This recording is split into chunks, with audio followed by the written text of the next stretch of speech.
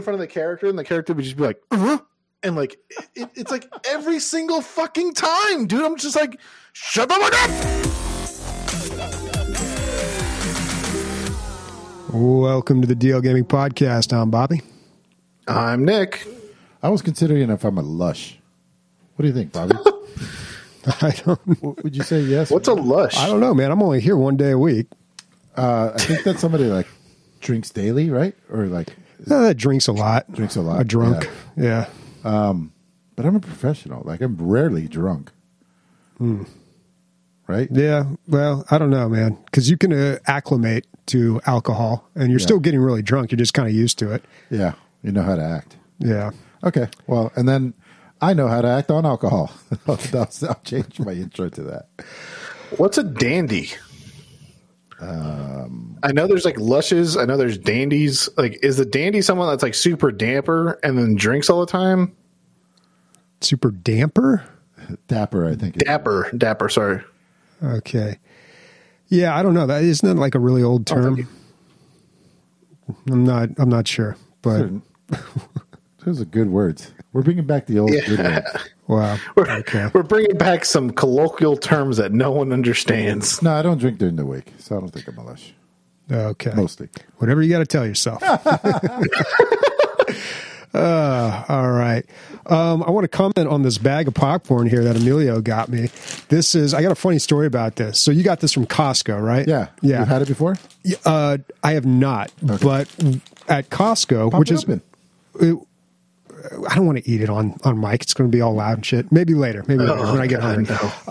But, at Costco, it's like this huge giant store we have here. You can buy like a 4-pack of pianos or some shit. It's just absurd, the quantities you can buy there.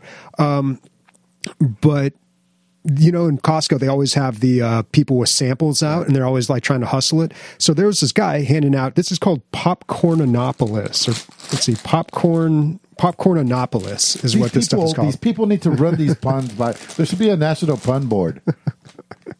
But anyway, this guy was handing out samples of this, and he's really into it, and he's yelling out like he's working at a ball game or something. Zebra, get your zebra here. And he's not even saying it right. He's saying popcorn, Popcornopolis, popcorn, get your popcorn, Popcornopolis.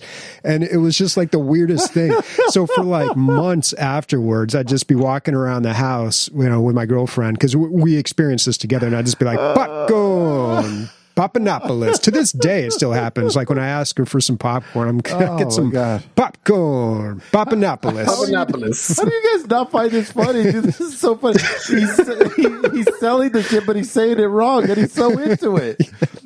Confident, what is it called? Confidently incorrect? Yeah, that's that subreddit. Oof. Yeah. Never forget that guy, man. that was like 3 years ago, dude. The joke is still continuing to this day. And now you're all part of it. So, popcorn, Popcornopolis. I've never heard anyone yell at a Costco for nobody. Yeah, no, dude, it was like in general, they don't want they don't want you to come. Yeah, no, this guy was scooping it up and like shouting it out, dude. It was like, get your popcorn. Yeah, dude, it was like being like, Bill, if you don't get rid of this fucking popcorn, you're fired. And he's like, shit, all right.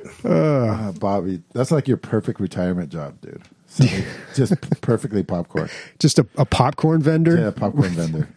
So it's the only thing in all of your life that you found that was worth fighting for. Yeah. Bobby Redenbacher.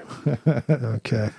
Well, let's talk about some video games here. I feel like we've got a real light show coming up, but maybe it's just because we had that huge show last week. Everything's been announced. There's not anything really that new coming up, except for I noticed Super Meat Boy Forever is going to be released in January, right around the corner here. I remember this game being announced. I knew it was being worked on, knew all about it, but I didn't know it was being released so soon. To be honest, I thought it had already came out. Me too. I thought it did too. Yeah. Maybe it's just on Steam or for PC. I don't know. But yeah, the Steam release date is in January. Are you guys fans? I like the first Super Meat Boy, but I didn't finish it. But I know it was a hugely popular game. That would be an accomplishment if you've passed that game, right? That's like a Cuphead level. I don't think so. I don't know, because the whole thing, I don't think the Super Meat Boy levels are too challenging because you play them over and over and over again. Instantly. And you die and you instantly respawn, and it doesn't really, you aren't supposed to be careful with that. So it's not like there's an element, it's not like there's a lot of luck involved, but it is kind of like just. What is it? Brute force? You're just going to go until you fucking pass. You just keep trying until you eventually kind of like that. You succeed. But yeah, it is a challenging game. And Super Meat Boy looks like it's going to be a lot more of the same, although they're boasting over 5,000 different levels. I don't know if those are randomly generated or what. With that number, I assume they must be. But it is it also mentions that it's an auto runner too, so you are always in motion. So they're doubling down on this like quick game speed too. So your character's always moving forward regardless. Yeah. That's good. Do you guys remember? That's kind of how the game was anyway. Yeah. Do you guys remember the Flash game before Super Meat Boy? That's kind of like very, very similar to it. That was like a big inspiration to it. It's called N+. That came out on PC as well. I remember. Yeah, eventually it got a full release on PC and then PS4, and then it came N++, and then N+. I think there's like N++ that's coming out eventually. Yeah. Yeah. Cool. All these games that started off as Flash games, like Isaac and stuff, that eventually be coming out like as full games is so cool, man. It's always nice to see that. Like these games I used to play in high school that on like the school computer. Now, is the developer of this game and Edmund McMillan, are they like buddies or something? No, Ed McMillan, he puts shit in his games all the time. Like he puts a bunch of Warhammer shit in there, and he puts a bunch of other like obvious like movie things and other stuff like that. And I'm guessing he doesn't have partnerships with like Freddy versus Jason creators. But they were in the documentary together, right, Bobby? That one documentary that goes in on Super Meat Boy. Yeah. Indie game. Yeah, I think it was just called Indie Game. Was that on HBO? No, you can get, for a while you could get it for free on Steam. It's not hard to find. But no, it was him, the creator of Fez, and God, I can't remember the other characters that were in that, but it was like big games that a lot of people have heard of. Indie Game, the movie. That's what it was. Yeah, Phil Fish, creator of Fez, Edmund McMillan. And I can't remember the other games that were in that, but yeah, it was a good documentary from what I recall. Can I cut the line here a little bit, just because I don't want to forget about it? Anybody else watching The Witcher Season 2? I haven't watched it yet. Me and Leslie are going to start watching it. We knocked out about 3 episodes last night. It's quality stuff, man. It's good. You like it? Yeah, it's good for sure. The first season was confusing because it goes in reverse, which you don't even know. Like until you figure it out, you don't even know. By then, it's too late to like enjoy it, so you have to rewatch it. And this is like normal. It's like normally paced. There's a lot of flashbacks and stuff, and a lot of information that you don't know about, like who these people or non-game players wouldn't know who they are.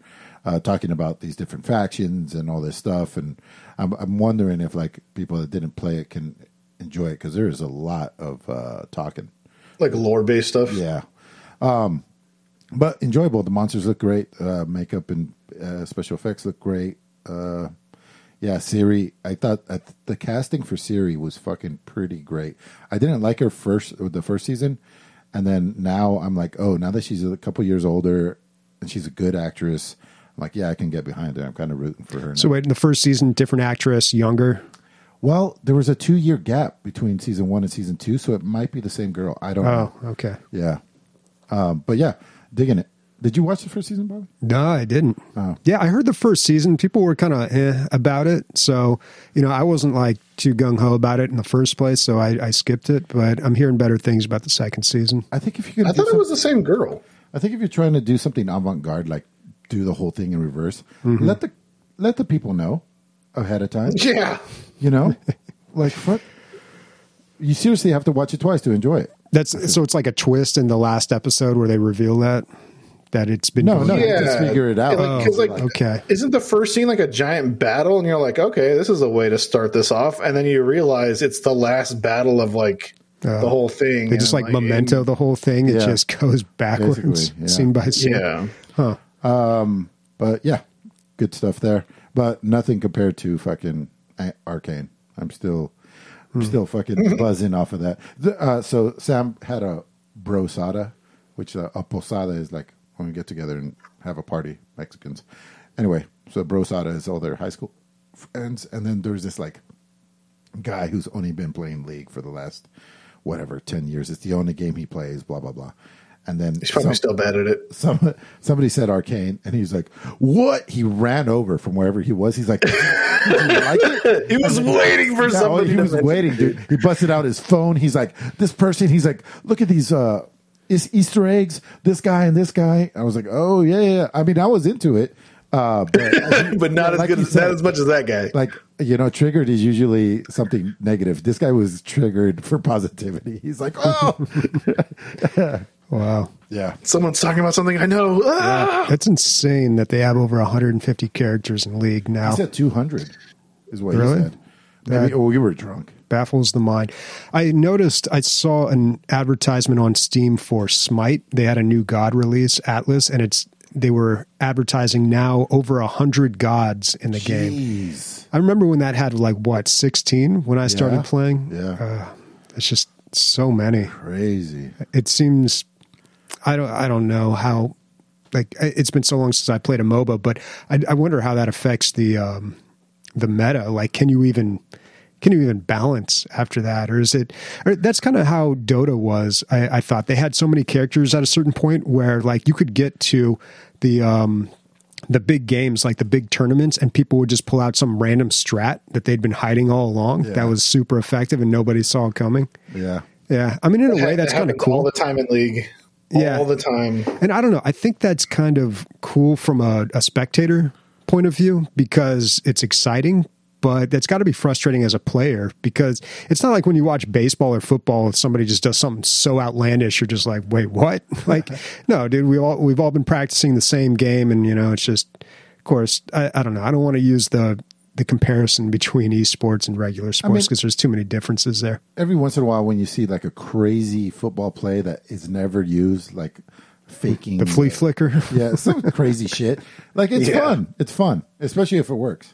Mm-hmm. Yeah, that's what picking a certain character, Ninja or something. What was I going to say? Oh, but I remember Bobby, when there were around 35 characters, Bobby's like, they can't keep doing this. They can't keep coming out with a new god every 2 weeks. He's like, there's an established meta. And meanwhile, I'm like, yeah, new gods, right? And we were completely opposite. Because he that's what people really want. And I was never a fan of that. I was totally on the other end of that. And I realized that I'm a very small minority when it comes to that because it was a big deal when Heroes of the Storm went into, what do they call it? I don't know, basically life support, but they had a name for it, when they stopped developing the game basically, and they were just going to keep supporting it, but not developing it. And the heroes that they released is I don't know what it is now, 3 a year or something, maybe. But to me, I'm just great, let the meta settle and it doesn't have to shake up every 3 weeks and you got to relearn the game, so you're constantly in this state, but I don't know. Nothing gets people more excited in a MOBA than a new character. Until you're actually playing the game and then you're trying to choose that character, then everyone else tries to choose it. Yeah, you go through a little bit of that where everyone's fighting over that character. It gets banned because it's too overpowered and it's got to be tweaked a little bit. But I feel like it's an easy way for the developers just to get people excited about the game again. Just new character. There we go. I'd rather shoehorn my shitty character that I'm good at than following the meta. You know what I mean? Mm-hmm. Well, that's the best way to do it too, is just get really good with one character because then you learn how to play against the other characters as well. And I know that my shitty character isn't going to get fucking nerfed. More on all of this later when we get into Magic the Gathering and the meta. Shit's crazy, man. Okay, so Final Fantasy VII Remake for PC is kind of out. Some people have... Is it out? I don't know. Either way, people are saying there's a bunch of problems with it. Mostly, there's no graphical settings. It's that's weird. There's 2 graphical settings, guys. It's I think you could pick your frame rate, but not variable, and then high and low, something like that. And so that's the big complaint that people are saying. There's no VSync toggle. There's no. It's just no anti-aliasing. None of that. You can't even set your resolution. I think you can. I think you can set your resolution. But on PS5, it has this thing called like dynamic resolution, where it modifies the resolution to keep the frames at 60%. So you could be playing at 4K, and then it'll drop down to like 1080 in the crazy parts. Oh, okay. Oh, to keep the frame rate at 60 FPS. Okay, that's not an option on PC. Huh. And it shouldn't be, because we have enough horsepower to run it at whatever. just buy a graphics card at $500 over MSRP. Yeah. So buy a 1060 for like $500. Despite all this, it's $70, but it's at 90% on Metacritic, so it's still a good game. I guess there's a couple issues here and there. Some stuttering and it's not optimized, but overall it's still a really good game. It's just the port wasn't very good. So I bought this for PS5 or PS4, one of the two. Anyways, all right, it was fun. I played it for about 3 hours. Me and Leslie were playing it, but it suffers from this anime trope that a lot of animes have. And it's what I call anime passive sounds. And it's where just like characters are just like, You've mentioned this a lot, dude. It's like the third time mentioning it. Sounds like a tennis match. It really bothers you? That's good. Dude, it does. Like, it'll be like someone walking by the street, like walking in front of the character, and the character would just be like, and like it's like every single fucking time, dude. I'm just like, shut the fuck up! It's just another person walking. But like they're just trying to have emphasis, Like I get it, but it's not needed. Thanks, Chris. I don't know why it bugs me so much. Yeah, I honestly don't. As somebody who makes so much noise ambiently, just your body makes a lot of noise, dude. You should be one to talk. I know. I'm so fat. You're always just sitting there going blurb, blurb. I'm so fat. I make dad noises too. So I'm just like, I get up. I'm just like farting and shit. Yeah, that's what I'm saying. You're not one to talk. It happens, man. But it happens. I don't know. I'm not like some like weird anime teen that's like drawn to be this and that, and like every 5 seconds I'm just like, what? Oh, wait, how much does this game cost? $70. Wow. Let me be a fucking voice actor, bro. Yeah, I voice act the shit out of Final Fantasy VII. I'm sure you would do good at the times, but you'd fucking fuck everything up by making random noises in between your takes. Between all the takes. Dude, this is not the random noise section. Stop making them. I'm sorry. All right, cool. I don't know if we want to mention this, but Recycled saying in chat that the reason why it's so bad is because Square Enix accidentally shipped the debug version of the game. I read about that. No, I wasn't that sure. Sucks. I wasn't sure if that was that sounds like they're trying to sweep it under the rug and being like, oh, we fucked up, like. Just kidding. It was version 0.99. Right. We'll get the right one out to you guys in about 2 months. So we'll see. But when this game came out for console, it was pretty well received, right? Yeah. So we just got technical problems. Yeah, and I guess Zap has both versions, or at least he compared his PS5 version to the PC version. He said that there's less characters on screen on the PC version. There's the buttons like push circle here and push X pop up still on the PC version. On the PC version. Final Fantasy has had like a long history of making pretty lazy PC ports, though, right? Yeah, I guess so. Yeah, I mean, I feel like we've had this conversation about other Final Fantasy games. I was about to say I don't have any experience with it, so I can't. I'm not gonna talk out my ass on that one.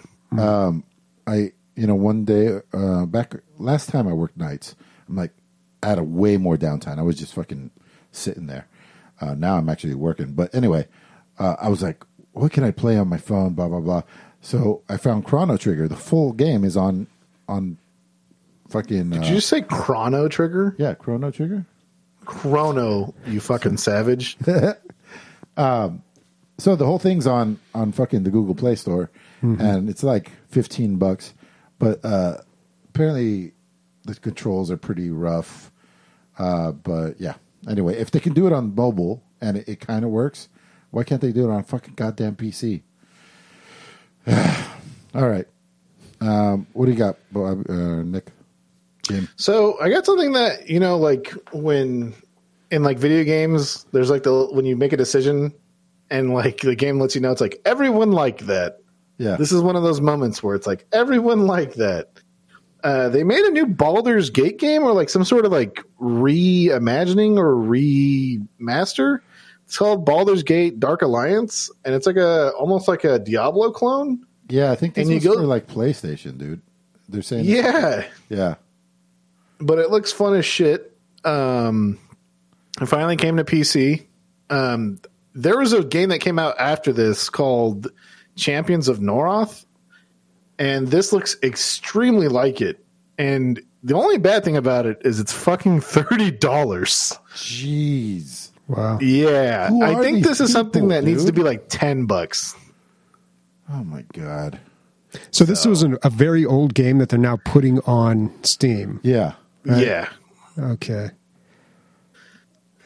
But it go fuck themselves. I don't know. I think I think for being this late, I get it. It's a D&D game. Like it has to do with the D&D universe, and D&D is really trendy right now, and they're trying to catch on that. But I don't know about $30 worth. Yeah, that's a lot. That is a lot. All right. So Noble Fates. I basically picked this up for Christian. So it's like a city builder game. You're a little more zoomed in than most games. It seems a little more personal. Like you can actually tell individuals between them. You can send them out to do certain things. Apparently they're intelligent and they have personality traits.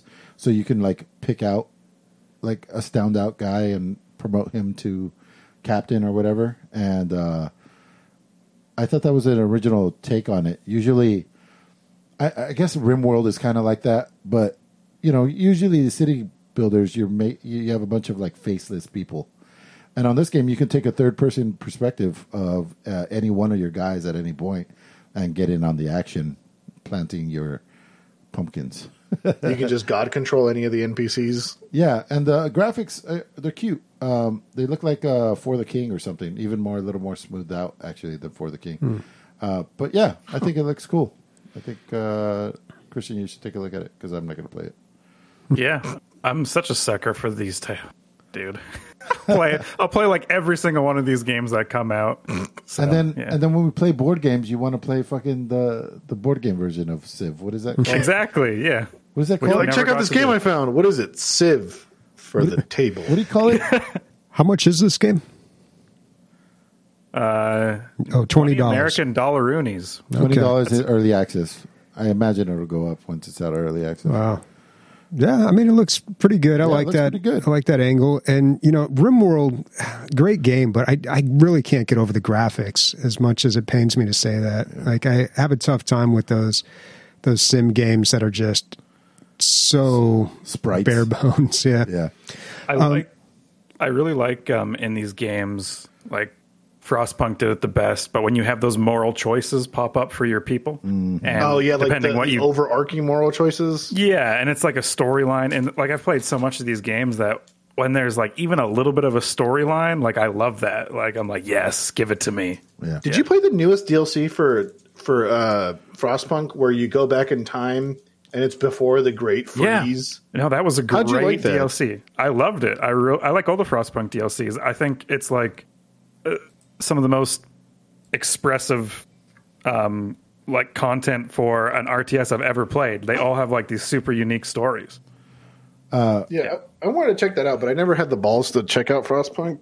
I feel like it's going to consume my life, but we'll get to that later on. I remember it was one of the first ones on Game Pass where I was like, whoa, this is free because it was like the third week. I was like, this is like $40 on Steam right now. Yeah, it was crazy. Chris, just right now, like, what's the hands down best city builder /RTS/4X? Damn, dude, it's got to be. No, it's got to be in between City Skylines and Medieval 2 Total War, probably, for me, personally. Oh, I wouldn't put Medieval on one of those games. City Skylines is great. The modding community for Medieval 2 is really good, and they have all these like deep historical mods that like just take you to a very specific place and then make the map really big. I like going into those. And then, City Skylines. Yeah, I remember when that came out. It shat all over SimCity. Doesn't Medieval 2 have the biggest Lord of the Rings mod out of all the The Lord of the Rings mod is goddamn intense. Like, it's crazy. You can play through the whole era of Lord of the Rings from like the start of the Third Age, and I mean, super illegal, you know. Obviously. I found out a all crazy the best mods stat. are. I found out a crazy stat. So the year that the Uruk-hai models came out, because Games Workshop makes the Lord of the Rings board game, right? The year that the Uruk-hai models came out, they outsold the Space Marine squad, like your standard Space Marine squad, like the number one selling like model set that they have. It outsold that set like easily, even though probably nobody plays that game comparatively. And nobody plays that game. It's the only model set to ever outsell the Space Marine set. Huh. Probably people just wanted to put it on their shelves and shit. Probably. Yeah, you get 24 models. It's actually pretty cool. All right. I threw this on real quick, and I honestly forgot to research it, but I wanted to mention it. Deep Rock Galactic, the board game. So they announced this a long time ago, but they recently had an update where they've shown quite a few pictures of it, and it just got me so excited seeing the pictures. You know, coming out of DLGCon recently where we played a lot of tabletop and board games, really enjoying those. So this looks expensive, but it looks really good as well. Like they've got character sheets. They've got a lot. It looks very involved. Like there's a lot going on here. You can even do the weapons and upgrades. It looks like there's some really granular detail here that I really wouldn't expect. You know, some of the tabletop games we play are a lot of fun, but they're very simple. This looks a little complicated. like look at that shot of the table and just them all playing. Look at all that stuff there. Just so much. Like I don't know. I got to read through this whole post. They've got a whole post on it on the Deep Rock Galactic Steam page that you can check out. I've got to do that. I would love to play this game though. Let me throw something out there for future DLG cons.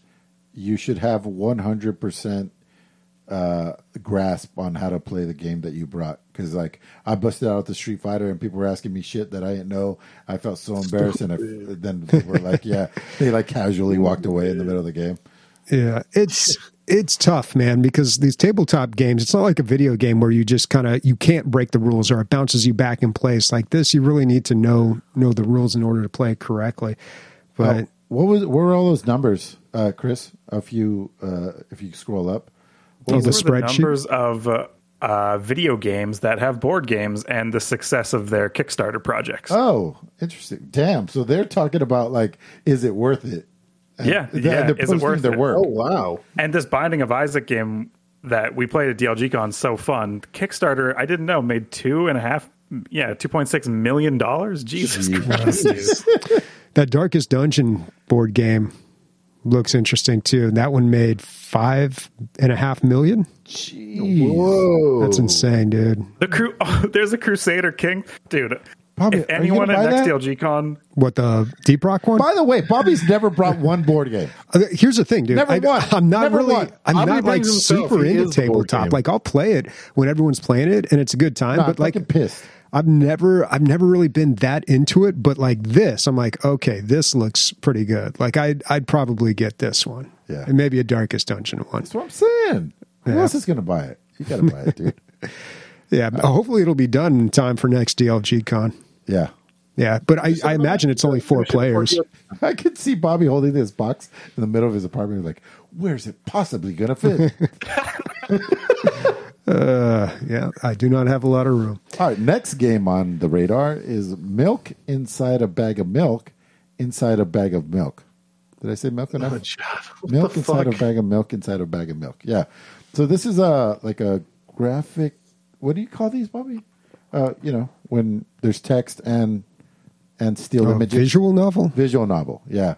That's what it seems like to me. I don't really care what the fuck it's about. I guess it's a girl with depression or something. Anyway, it's overwhelmingly positive. Thousands of reviews. But the way I stumbled upon this is because milk outside of a bag of milk came up on my feed for some reason. And it was like from the acclaimed, or the sequel to the acclaimed Inside a Bag of Milk. So then I clicked on that and I found this. So yeah, and then the Outside a Bag of Milk, the sequel, is doing really well as well. So there's a fan base here. I wonder how good these games are. I guess the writing must be really good. Graphically, there's not much there, but they do a lot with what they have. I mean, it's atmospheric, I'd say. But yeah, I don't know. It's fucking $2. It's $1, and it has these crazy reviews. So somebody spun a yarn, and it was good. So if you like Reedy games, check it out. That Baldur's Gate game should take like a hint or two from this price point, I think. Yeah. That would be good. Yeah. Bobby, you into it? I don't know. I'd buy that for $1. It's probably a pretty short game, I'd imagine. So, I don't know. Maybe, but... Okay. You like short? You like cheap? I'm just saying, it's like your perfect... That's true, but I do not like visual novels. Oh. The Cyberpunk Valhalla Bartender one was pretty good. Yeah. But, I don't know. That's it, huh? Can't really think of too many others. Yeah. Yeah. All right. Let's talk about some games we have played. I'll start this off. This isn't exactly a game, but I've been using Windows 11. How do you like it? They've actually made a lot of improvements. So a topic that constantly comes up, it actually just came up today when we were playing Sea of Thieves, was that Microsoft doesn't seem to know what the hell they're doing when it comes to like UI and UX, which is a fair criticism. Like even the Windows 10 operating system, there's a lot of stuff in there where I'm just like, this is stupid. But Windows 11 actually seems like, I don't know, they keep doing, it's a lot better, but it's like Windows does what they've always done, is just look at Mac and see what's working over there and then kind of steal it. I really like the new snapping controls. I know that's not like a big feature or anything, but the window snapping's a lot better in that. And we're back to the curved edges, like the rounded corners on all the windows now too. I feel like it goes back and forth. Right. Like 5-6 years ago, we were all into like the sharp corners. Now we're back to the rounded ones. Dude. I like, who's in charge of all of this? Yeah, like, I don't know. Cars are all round and then they're all fucking angular and then they're all round. Yeah, it goes back and forth. It's a there's style no progress, regress to claim that it is progress. But I've been running it on. So the whole thing with Windows 11 is that you got to have a TPM, a trusted platform module. But you can get around that. I downloaded this and installed it to a virtual machine, and there's a way to get around it with a bunch of like registry hacks. I mean, I guess it's not really hacks. Microsoft has something in the knowledge base about it, but you can find a YouTube video that just walks through all the steps if you want to download it and play around with it. And that's because you didn't want to do the full conversion without checking it out. Well, it's not. This is like a preview version. It's going to expire. Yeah, I've been having to do a lot of stuff with VMs for work, so I just thought, fuck it, dude. I'll check out Windows 11 while I'm at it. Are you going to make the jump at home? Well, Windows 11 isn't even out yet. I got an update on my computer, and it's like, do you want to upgrade to Windows 11? You know, that's crazy. Somebody at work got that too, and I have it too, which is really stupid because I need the thing that you said, the something was an the TPM, yeah. You know, in a lot of motherboards, you don't have that because a lot of times they're just disabled on your motherboard. You could go into the BIOS of the UEFI. For some reason, you know, I'm going to literally bring it up right now and I'll tell you what it says. Get on your mic, Nick. Yeah. Use your microphone voice. There you go. Yeah, microphone voice. Yeah, but A lot of times, like motherboards will have that, but they're disabled. You can also buy some, like if you have an MSI board. I think they've got the socket for that where you can buy one. I don't know how expensive they are. I think they're on Amazon for like $30 or something. But yeah, I don't know, man. Like I'm not in any rush to update to Windows 11, and I don't really know what advantages this would have from a gaming perspective, but just the general UI of it is, I think, is a lot better than 10. I need a secure boot. That's what it says. Secure boot. Yeah, I don't know what that means. I did all the other things that it says that I need. Yeah, you should be able to enable that in your UEFI, but I tried, but for some other reason the options aren't there. Like I followed so many fucking like random YouTube instructions, and it's just not there. Well, you gotta look up your motherboard and first of all see if it has that TPM that you need. Guys, what do you think for like a segment on the show? We take listener calls, but we just like do like technical troubleshooting. You know, that sounds horrible. That's just my job, dude. You're just describing what I do for a living. But while I was checking out this operating system, though, I did check out the Microsoft Games, which has been like part of Windows since like the early days of Microsoft, right? But now it's incorporated into whatever they call it, like Microsoft Games or Xbox Game Pass. Like it logged me into my Xbox Game Pass account. And so, yeah, you can look at my profile and see that I've been playing Solitaire for like a whole bunch. It's like, but Bobby just got Solitaire and Minesweeper Halo achievement. Yeah, I'm getting my achievements in Solitaire and Minesweeper are showing up on my feed right next to Halo Infinite. But Solitaire and Free Cell, man, still solid games. Got to say, dude, like those are still great games. No Ski Free in the Microsoft Games section, though. A little surprised about that. Where's my Space Pinball? Space Pinball. They had God. What else did they have? What was it? What was officially? It wasn't called Space Pinball, but it was called something. They had like a tank one too. I don't know, because there were some that were on the disc, but then they're the ones that were always installed with Windows. And I guess they're not doing that now. Like you have to get them through the Microsoft store. But yeah. But yeah, man. So that was cool. Checking out the new OS. Yeah. What did you play, Emilio?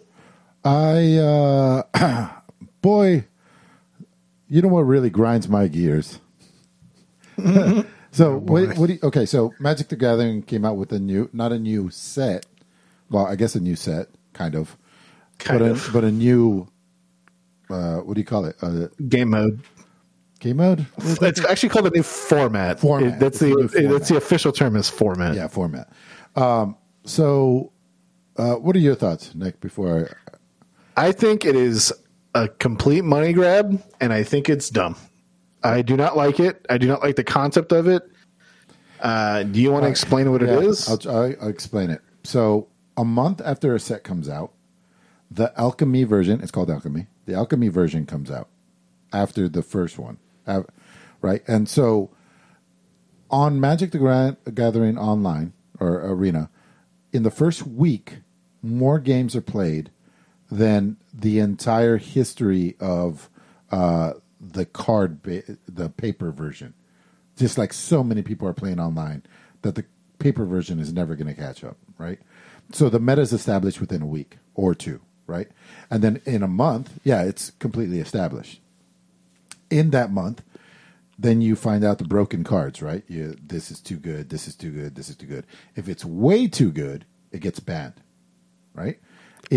Banned like by the Wizards of the Coast? They just take it out of play? Take it out of play. They never altered cards? You can't. They have, kind of. Yeah. They've reprinted cards and changed rarities and changed verbiage on cards, but that's years later. Yeah. Okay. So it's too late because it's already on paper. But Magic knows where its butter is breaded. Its bread is buttered, which is online, right? They're making most of their money online these days. Mm-hmm. So this is their first attempt at heading in that direction. So what they're trying to do is valid. The way they're going about it is not. So a month later, this new set comes out, the Alchemy set, and everything that would have been banned is now modified or altered. But these are digital cards only, right? They don't get modified in person at all. Yeah. So the broken cards. But the other thing is cards are also added. That's another thing, though. Right. Like, yeah, so there's digital. There are supplemental cards that are added that do not get released in real life, and so they have digital, like things exclusive cards. There's things that you can only do digitally, like when you play this card, add 4 of this other card into your deck every time he attacks, and your deck just gets bigger and bigger and bigger. You couldn't do that in real life because you need a bunch of. I guess you could. It'd just be a lot more difficult. Or there's cards that do things in perpetuity. So when you play this card, every card in your hand gets this one ability in perpetuity. So I don't think that's the word that they use. It's ongoing or something like that. So basically, it marks these cards, and these cards have that ability forever. But you couldn't do that in Paper Magic. There's no way to put a counter on cards that are in your hand. In your hand, right? Yeah, you'd have to put like a sticker on your sleeve or something. Yeah. It's impossible. And all that stuff's exciting and good. Let's move to the digital format because obviously that's the way the game's going. Mm-hmm. But charging people more money to buy separate cards, that like you already have because you bought the original set a month earlier. That they want you to buy 2 sets now, only because they didn't do their homework and do all the gameplay testing that they needed to do. We're basically doing the gameplay testing a month later and paying them. It should be free. Their claim. So this is their excuse for that, and I'm definitely not on the side of this. Their excuse is, well, now Alchemy is its own format. Now Alchemy is. You can play Alchemy on a different playlist. You don't have to play Alchemy. No, 100%. Which is the stupidest fucking thing. I'm not going to. Yeah, but everybody. Well, I mean, first of all, you're not going to catch everything in play testing. Doesn't matter how much you do. I mean, once you put stuff out into the wild, that's when the problems really show up. Yeah, that's why I'm saying Alchemy should come out a month before the sets, before the paper set, before they print, and get all that shit worked out. Okay, I see. And it should be free or discounted. And because we're doing the playtesting, they're charging full price. Yeah, it's more than full price because the prices went up too on cards. It sounds like a Reddit post. Yeah, I'm just saying, it's rough, dude. Is that what people are saying on there? A lot of people, essentially, everybody that's ever played Paper Magic, as well as a lot of the people that have very vast online collections, are complaining about this. Because go ahead. A lot of their cards are being invalidated because of the fact that because they're editing them, you can't do anything. All right. Yeah. So one of the biggest complaints is that, so if they ban your card, say they ban your rare that you have 4 of them, you get 4 rare wild cards. So you can just go and get 4 any rare you want. Right. So if they ruin your one deck that you have because you're a free to play player, and you could only make 1 deck, and your 1 card gets banned, at least they give you these wild cards so you can start building a new deck, right? In Alchemy, if something gets banned, it doesn't get banned anymore, it gets modified, you don't get a wild card. So if you have 1 deck, and the card that your deck is built around gets modified and ruins it, you don't get wild cards, and now you're stuck with a shitty-ass deck. And you have to wait till next season or keep playing for free religiously to try to get enough to make another deck. So anyway, I like that they're making the turn towards digital. I think this was a terrible way of doing it. No, it sounds like they got some stuff to figure out. How long have they been doing Arena? It's been a while, hasn't it? What? How long have they had Magic the Gathering Arena? Almost 3 years. 3 years? Yeah, okay, but there was something different, some sort of online version before that, though. Yeah, there was right? like 2 or 3 of them. Yeah, and those weren't very good. No. All right. No, there was a lot of issues with those. One of them you could essentially win by running out the clock and like on your opponent's turns, as weird as that sounds. It was just pretty funky, to say the least. Okay. Anyway, yeah, like I still love the game. I still play it daily, but this is a kick in the balls. Mm. Yeah, I'm not going to play Alchemy until once they figure it all out, because this is not cool, man. Yeah. All right, Nick, you've been playing some more Escape from Tarkov. Yeah, so once again, the wipe occurred last week, and it's the time of the year that everybody, or not a year, because they do it multiple times a year, usually every 4 to 6 months. It's when everyone really plays. And with the VoIP like service being implemented, it has changed the game so much that you now have like these bands of scavengers running around and like just absolutely annihilating people. Oh. And it is so fucking funny, dude. Like you'll see these like, because nobody has really good gear. Like there are the people that have no lives that do have good gear, but your normal average player doesn't have like super crazy good gear. And it's so funny because you'll see like 4 or 5 scavs just chasing somebody and they're just running away, like just getting shot at with like shotguns and other shit. And you're talking about player scavs. Yeah, so for those who don't know, in Escape from Tarkov, you can either play as a PMC, which is like your main character that levels up and proceeds through the game, and it's your main character, and your scav is a character that you can play as every like 15 to 20 minutes, and you get free stuff from it if you survive, and it's just a random loadout. And you play as a Russian like civilian essentially. And so normally when you played, you can only communicate in Russian, and not everybody fucking knows Russian, obviously. And so now everybody can communicate because everybody has VoIP. And like day before yesterday, me and 2 other guys just absolutely swarmed another player, and it has just been a completely different game. It is so much more fun. It's so interesting, man. But basically, because you have nothing to lose when you're playing as a scav, really, right? Yeah, no. You usually play so the only time you ever play like cautiously as a scav, like ever, is when because as a scav, you don't know what's in your inventory, because you can see what like gun you have, what armor you have, what backpack you have and stuff, but you don't see what's inside of it, right? You don't see what's inside your and like in your pockets. You can spawn with like $1 million key or like $1 million like item. If you spawn with one of those, you're like, well, fuck everybody else. I'm getting the fuck out of here. Yeah, you can pass it over to your main player, right? Exactly, because if you survive, you can pass it on to your main player. That's really the only time that people play with. Dude, this is so interesting, cautiously. Man. It's basically like these.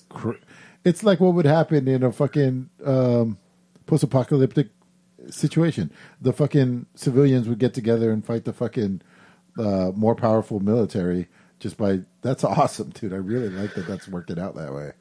It's so funny. Is it breaking the game though? Is it too fucked up for the players? No. Because here's the thing. So the players, you can still talk to the scavs, right? And you can be like, hey, man, look, I ain't got nothing.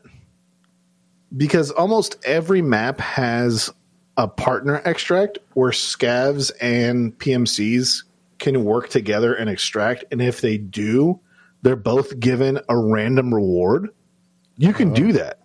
So there's even incentive for scavs and PMCs to work together. Crazy, man. But, That's crazy.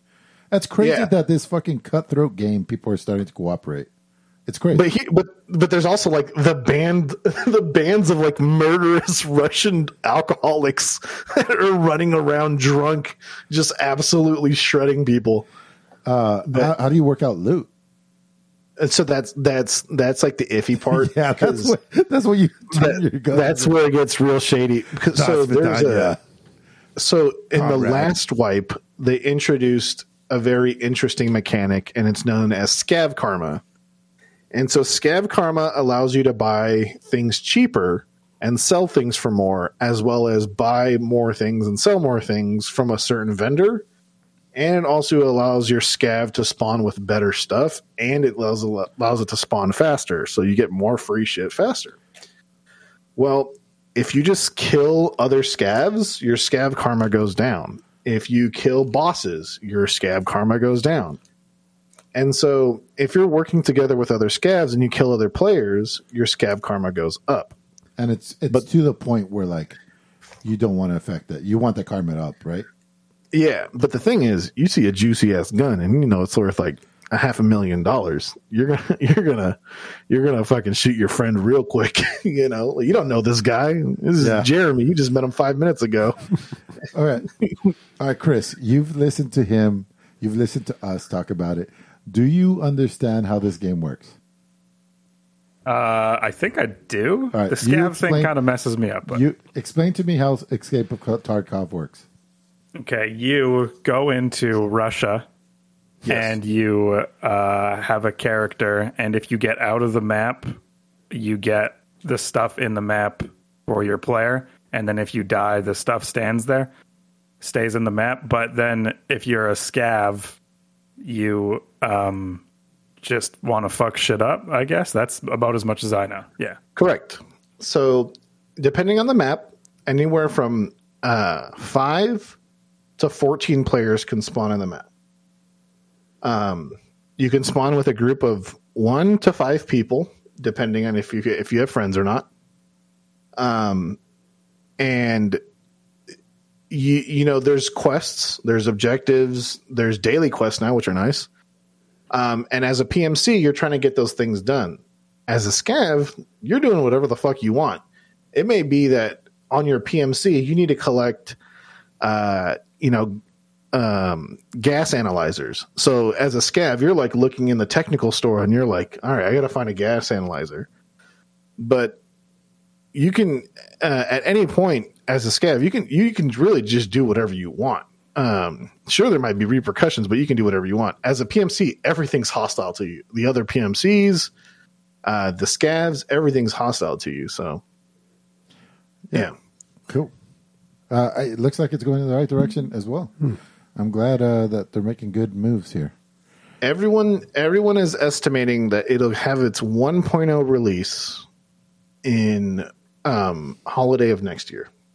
See, when Nick says everyone, like when he says things like that, these statements that he says, I think he reads one headline of one post on Reddit and he's like, everyone's saying.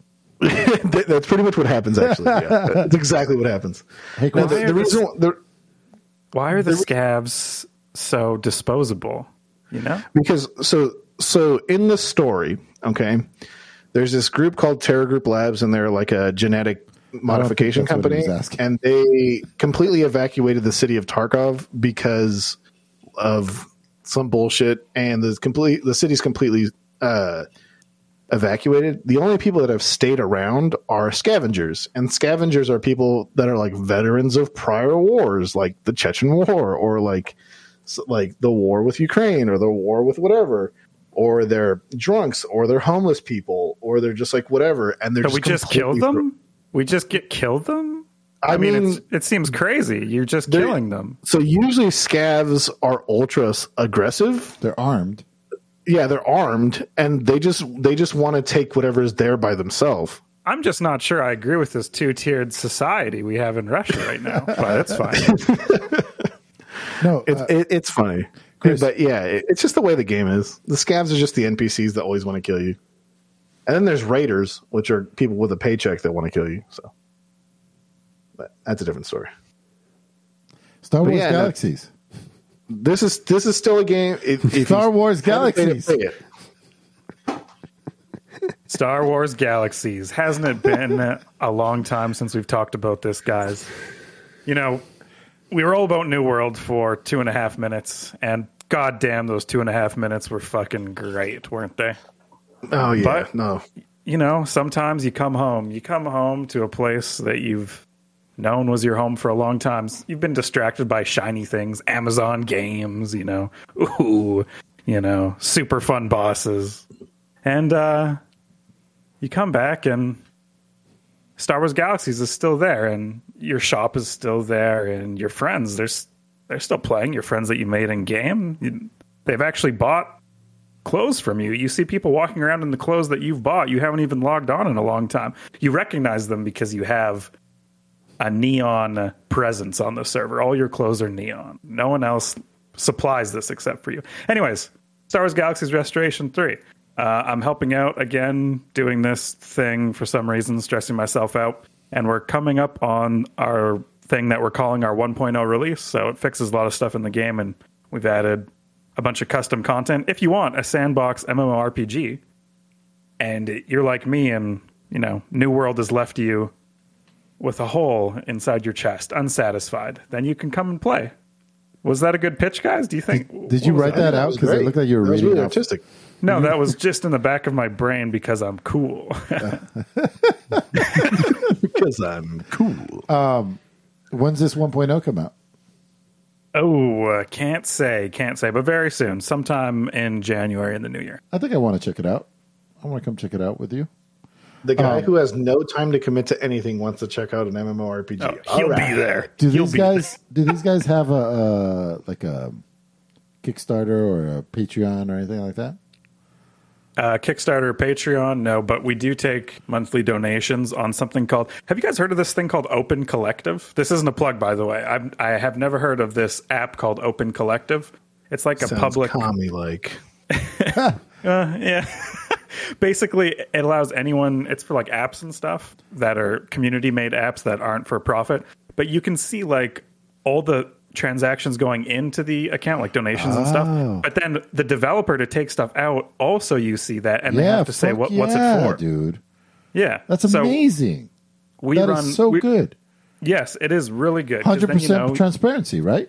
Yes, yeah. Yeah, you're not getting fucked. A lot of these projects, I don't know, like Kickstarter, you have those sketchy things where it's like, oh, developer ran off with $400K or something, or never finished. Stomping Grounds, anyone? I don't know what that is. I'm just going to laugh. Cool. Yeah, so this is happening. Was it Stomping Grounds or Stomping Land? I can't remember. It was a dinosaur game that everyone got all hyped about, I don't know, maybe 5 years ago or so. And then, that. And then the dude just up and disappeared. With all the money. Yeah. He only got away with $100K. I mean, I guess that's only $100K, dude. $100K will solve all my financial problems right now and more. Apparently, Chi knew this guy or something and has the inside scoop on like what really went down, but she never told us. Yeah. Wait, who knows? She had a friend on the team. Yeah. She has the inside story on this? Yeah. Oh my God. I was just thinking about her the other day. Maybe she wants to be on again, right? We could break that story right here. Yo, give me this hot fire DLG exclusive. So I come can see the guys at PC Gamer going like, they have the exclusive on Stomping Lands. Dude, could you imagine if like IGN or PC Gamer had to credit us for like an exclusive? Oh my God. That would be disgusting. Logic podcast. Robert Digital's mouth himself. The Giants have fallen. Kotaku article brought by DLG Game. Oh, gross, dude, gross. So yeah, Bobby and Nick, does this interest you at all? MMO, sandbox, MMO. I know the word sandbox throws some people off, Well, my guy is still sitting outside of Jabba's palace, ready to go. So, I mean, I'd be interested in jumping back in if other people were playing. It just, it's an old game and it's got a lot of rough edges that, there was something I can't remember. I think it was like how to pull out my little land speeder or something. It took me a while because the problem with old games like this, especially ones like this that have been remade, you can't just hop on Google a lot of the times and Google something. Although I imagine there's probably now some more information out about this game. But when you run into trouble, there's not a lot of knowledge out there to search. As for me, I'm going to politely pass. I think what you guys are doing is amazing. I think for all the Star Wars nerds, you guys are doing true service. This is like above and beyond. You guys definitely deserve all the credit and money that people throw at you guys. It's just not for me to. I just don't have the fucking time. At the Brosado, we had a white elephant, and the thing that got stolen the most was it was a Star Wars set of like rocker glasses for like whiskey, and the mixing things were little lightsabers, dude. They were so sick. That's awesome. It was so cool. so sick, dude. Like everybody was like, "Oh, it's the only thing that got stolen." Basically, 3 times. There's a limit. Anyway. Did someone who deserved it walk out of there with them, or was it just some jack off who was like, "I watched a movie once" or something? No. She was into it. Yeah. Okay. Was she a real Star Wars fan? Can she name every character from Rogue One that's on the screen? Did she? Does she know Darth Vader's underwear size? I'm curious, Bobby. Do you know the colors and their meanings? Oh, the lightsabers. Yeah. This came up in one of our movies on the DL episodes. One of the early ones that was Patreon exclusive. There's like people have assigned meanings. Like you can look it up on the internet, but I don't know how like official that's supposed to be, or if it's even. I think it's lore or canon. Well, I don't know. Who knows what is and what isn't these days, and who cares? But when I was watching this fan-made documentary on Revenge of the Sith, there was an interesting little story. And there's so many stories about Star Wars that I get so sick of hearing. Like, did you know George Lucas originally intended for him to wear this shirt, but then Han Solo wore that shirt, and that's the shirt we all see now? Yeah. It's like, who the fuck cares, dude? It's just a goddamn shirt. But there was a story that he told there that I thought was interesting. He was talking to Samuel L. Jackson and was like, and Samuel L. Jackson's like, I want a purple lightsaber. And George was like, well, Samuel, the good Jedi have the blue and the green, and the bad Jedi have the red. And he's like, I can't have a purple lightsaber. And he's like, oh, okay, you can have a purple lightsaber. So the reason Mace Windu has a purple lightsaber is just because Sam Jackson's like, fuck you, I want to have a purple lightsaber. And now purple has a meaning. Yeah, and now purple has a meaning. Yeah. So which cool. is what? Dude. Well, apparently different from violet. So there's purple and violet. I didn't even know lightsabers had meanings. I didn't know they were like mood That's why Rey has the golden. You calling yourself a true Star Wars fan. That's why Rey. Fucking liar! Even I knew they had meanings. Well, she has a yellow lightsaber, right? A golden, dude. It's different. What? Pretty sure. Oh, her final lightsaber. Lightsaber is gold. Isn't like one of the reasons why Grievous, his lightsabers aren't colored is because is not force sensitive, and he stole them from other people. Well, you fucking killed them and then took their shit. Yeah, that's his thing. Yeah. You know what though? Like green lightsaber, definitely number one. Always going with the green lightsaber, but purple close second there. Like I like the purple lightsaber. Don't know what it is. What about the fucking black lightsaber that's also like a scimitar? It's called a dark saber. The dark saber. Okay, can we talk about that shit? I feel like I may have gotten ripped off with that idea because I made a mod for Dark Forces 2 Jedi Knight like back in the 90s where I made a black lightsaber, and I don't know. This comes from like some sort of lore, right? Like the Mandalore saber or something. When was that written? Because I feel like somebody owes me some money. I think you have a decent case, dude. You should bring it up with Disney. Yeah, no, dude, I've got my attorney on it, Johnson and Levy. Mr. Disney, excuse me, knocking at the door at Disney. Mr. Mouse, I invented the dark saber. Ahsoka's lightsaber is white, in the Mandalorian, which is so cool. So I feel like white is my favorite. Can we color. get a rundown real quick? I mean, I feel like we talked about it so much. Can you just give us a rundown? Like that one has a very short meaning. There's one right to the left. Yep, that one. This one? Nope, left. Guardian Blue, Sunrider's Destiny. Up, right there. Right there. There you go. For audio listeners, it's just the names. Yeah. I didn't know they had meanings. I guess this is kind of cool. There's like negotiation. Run through them, dude. Run through them. We already did fucking 20 minutes. Okay, real quick. Green. Yeah, you read a real Star Wars fan. I can't read it. My contacts are on mutiny. I told you guys. Okay. Green is peace through the Force when necessary. I don't know when it's necessary. Always necessary. when necessary. If it's absolutely necessary. Oh, they probably never use their lightsaber is the thing. Like, okay. Yeah. Okay. That could have been worded better. Yeah. Only when they have to use their lightsabers. Scav definitely put this list together. Okay, red is evil and power. Okay, whatever. Blue, justice and protection. Purple, moral ambiguity. Okay. The fuck? Yellow is intrigue and pursuit. Orange is negotiation. We know Jedis love to negotiate. Yeah. Yeah. The negotiations are over. Gray is calm and clear, and black is self-obsessed. I think someone just made this. Yeah, up. I think that's the shittiest one. I think that's the fucking Reiki crystal master that wrote that shit. That is some fake shit right there. I want the real Star Wars for the analysis on this. Wait, the orange lightsaber clears your chakra. That was written by someone that got stoned and licked some rocks before they wrote that shit. The purple lightsaber grounds you. Okay, that's done. We're done. Yeah. Okay. Yeah, it's good for your scoliosis. All right.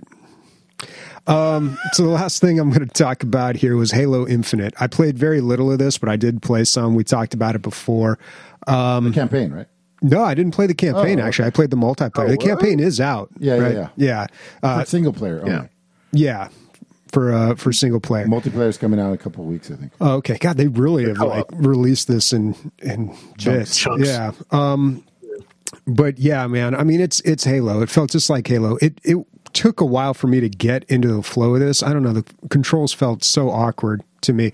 But you were right. The levels come really slowly. I played maybe 2 hours, and I feel like I just got to level 1. So I feel like they're really strong-arming you into the season pass here, which how much is the season pass? Can we get a price point on that? $80. No, that's the campaign. Campaign $60 US. Yeah, but the season pass, I don't know what, it's probably like $20 or something. But yeah, I don't know, man. Like a lot of people, fun? I did. I was having a good time. I was playing with friends, and I was having a really weird technical issue. I don't know if you guys have experienced it, but when I would try to queue up for a game and hit the play button, sometimes like menus wouldn't show up, or if I would hit tab to see the score screen, sometimes I would just get this really weird overlay. I don't know. It was very strange. But honestly, I don't know if I'm going back to this unless other people are playing and like, hey, you want to play with us? Then yeah, maybe I'd do it. What do you think of Screwball? Is that what it's Oddball? Oddball. I mean, it's oddball, you fucking sinner. I mean, it's okay for me because I don't play much of this game, but I could totally see wanting to, like, playing this game a lot and being like, you know what, I just want to play this one mode that I really enjoy. Right. And that happens with a lot of games for me. Left 4 Dead 2, I only played the level in the mall. I'm blanking on it right now. But the mall episode... Yeah, well, I just said it like 2 episodes ago too, and I've forgotten it now. But yeah, that, like, seriously, I've got so many hours, like hundreds of hours in that game, and like 90% of it is just one level in that game. Same thing just a car. That's like saying the girl on the bridge is just a little pretty. That's one of my favorite quotes from that level. Yeah, he's got all the great lines. Dark Forces 2. Canyon Oasis, like I played mostly that, which is like the default map, nothing exciting. And I'd assume people do the same on Counter-Strike too. They just got a map that they like and they play it a lot. And this isn't even just a map in Halo. You're talking about a full-blown mode. So I could totally see why people would be frustrated not being able to play like certain types of modes. And some of them go by quick and some of them take quite a long time too. Oh yeah. No, there are definitely game modes that are way longer than other. Mm-hmm. Like, you'll be stuck in a game for a solid like 13 minutes and you're like, I am tired of playing this game mode. Yeah. And if I leave, I will not get my reward and I really want it. Well, it's tough. Yeah. Because you got to stay till the end to get the reward. But it's tough too because you'll be with your friends and be like, all right, let's do one more. But you don't really know how long that one more is going to be. Yeah. Well, another thing is like ranked is played with levers because so many people just do not want to play certain game modes, man. Mm-hmm. Yeah, and I noticed that too because at the end of the match, it'll show the score screen and it'll be like a 4v4 match. But if people kept leaving and new people kept coming in, then it'll show all the people that came into the game. So sometimes when you get to the score screen, you'll see like 8 players on one team just because so many people left. Yeah. I don't know. I feel like they were so close to like greatness, but somehow so far. Like, it's obviously such a money grab because they did. So the Master Chief Collection released as well, and that released a long time ago. and someone did a comparison of just like all the stuff you get with the Master Chief Collection, which if you don't know is all the other Halo games together in one place that you can play. And they're like, look at all these colors that you can get with your Halo armor. Look at all these armor pieces that you just get by default. Like not even playing a single match, and you get like 40 colors.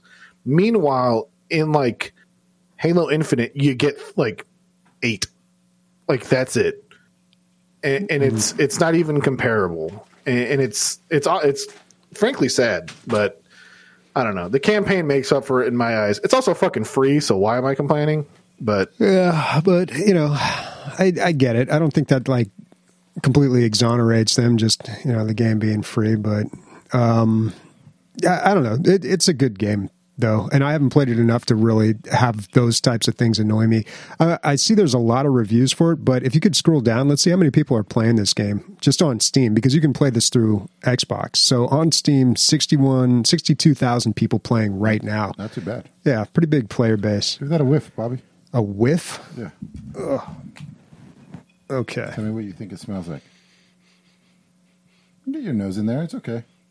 Oh, it smells familiar, but I can't. It's peanut butter. Peanut butter. Peanut butter whiskey. Oh, wow. It's delicious. Oh, we had that at a DLG con. Yeah. Nobody drank it. Oh, well. Nobody drank it. Yeah, this is the same bottle from DLG con. Can you believe it? That was 2 DLG cons ago. I wanted reaction, not commentary. All right, well, let's talk about the game of the week. But before we do, Nick, you want to tell everyone about our game of the year episode? Yeah, totally. All right. So we have a game of the year episode coming up, usually after New Year's. We, promote and talk about our choices for game of the year. And we try to play each other's game of the year nominees and things like that. But if you have a nomination, you can definitely come to our Discord and leave your nomination either via text or by voice message. We have a voice message system that you can go ahead and click on and just leave a simple voice message, and it goes directly into the Discord server. Well, not really, simple. But okay. It's Vocaroo. It's a website you go to, you record something, you link it. People can figure it out, dude. If you play video games on the PC, you can figure this out. Yeah, if you got a game of the year, you can figure it out. But yeah, come check it out. Give us your nominations. We'll read them on stream, or we'll play your message on stream as long as there's nothing like super inappropriate on there. But yeah, thank you for being listeners, and thank you for your submissions. And more on, I'm going to make up a rule right now, just on the fly without consulting anybody. If there's a majority game, you guys can outvote us. I feel like your votes are like 0.5 of our votes or something like that. So right now it's already looking like 0.5. Yeah, they're not created equal, dude. Oh, wow, dude. 0.33. I mean, that's more than black people got in the 3/5 slot or whatever. Jesus, we're bringing that up. All right, let's go into. Oh wait, no, rights. It's not, because it's only 0.5.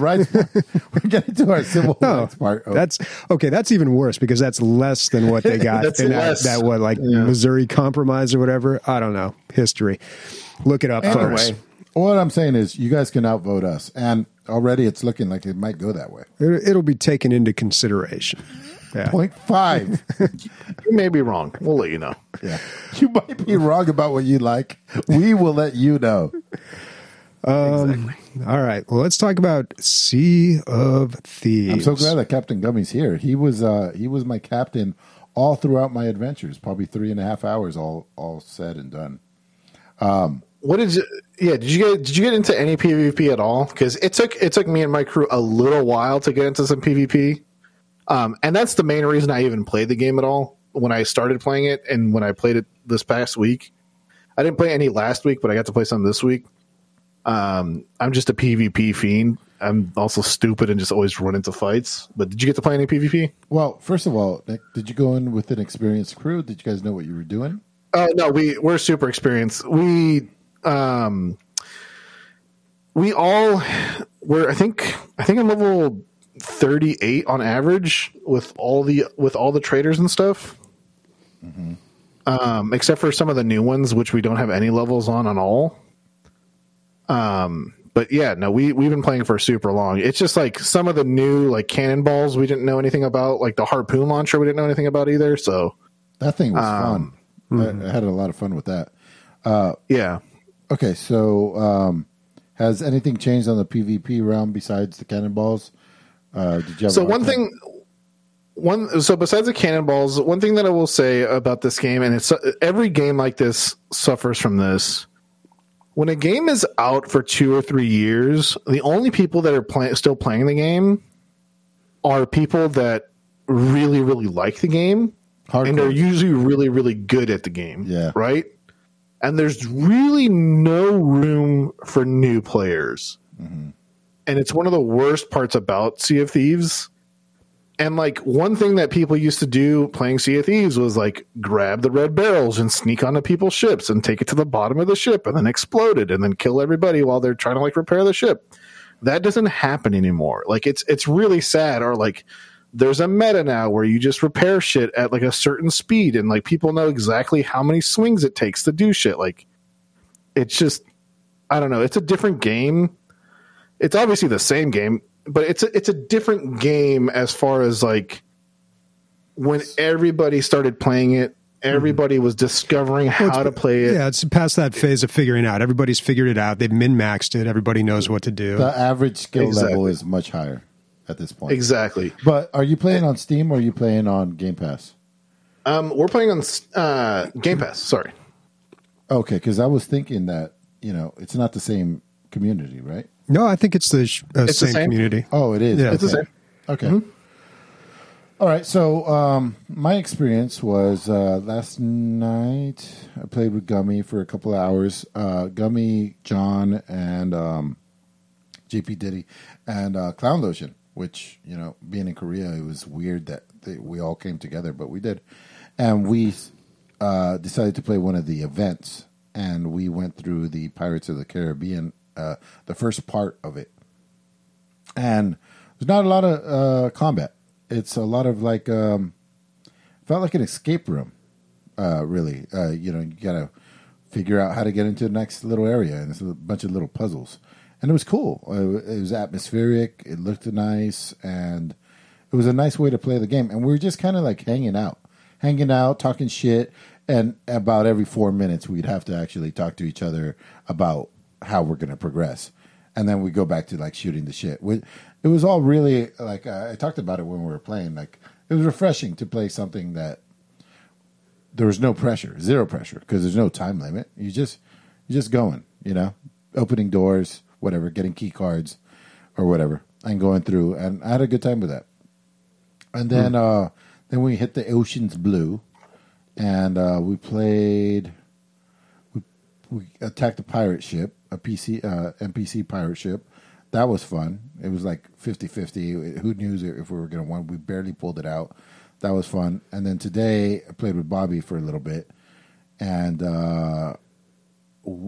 Amanda and I are so new that we went into like a medium difficulty fucking thing and just got trounced. Ice sank us. It was me. I don't know how many hits it takes to repair a hole. I just stood there, panicked, and we sank. And it was all due to me. But I was having fun the whole time. The game as a whole, I think it's interesting. I think it's like a nice hang.